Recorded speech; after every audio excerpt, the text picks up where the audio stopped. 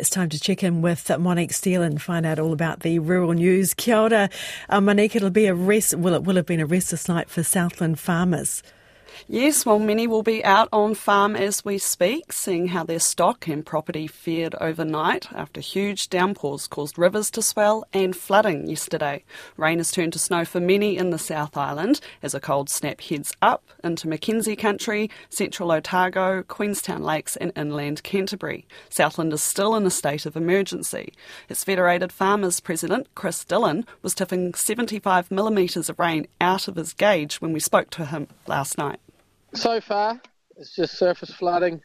There's a few roads closed, but it's the worry is what's coming down from the headwaters, because the headwaters in the west and the north of Southland have had a lot of rain. So hopefully we don't get too bad of flooding, especially with the wet ground. The young stock have got nowhere dry to sit, and it gets cold. It's going to add to the mortality rate.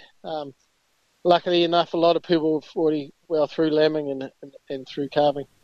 Chris Dillon says people should avoid travelling, as many roads that don't normally flood have, and there's not always road signs to warn drivers. He says fortunately farmers have had plenty of warning about the bad weather, but with the ground now soaked, the concern is now for the new lambs as temperatures drop today.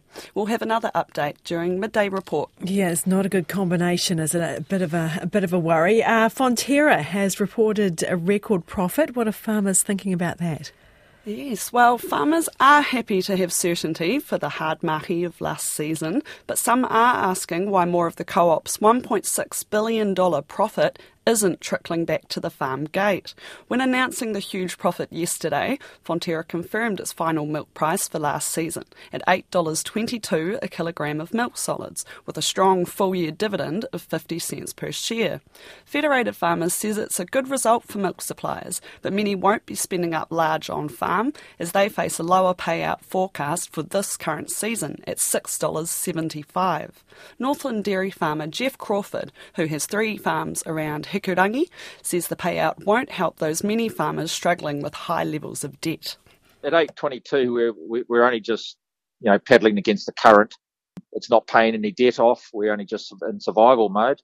Going forward, I dare say we're looking like it'll cost us $1 a milk solid that we'll probably have to put onto the overdraft, and hopefully we can farm our way out of it for the next season.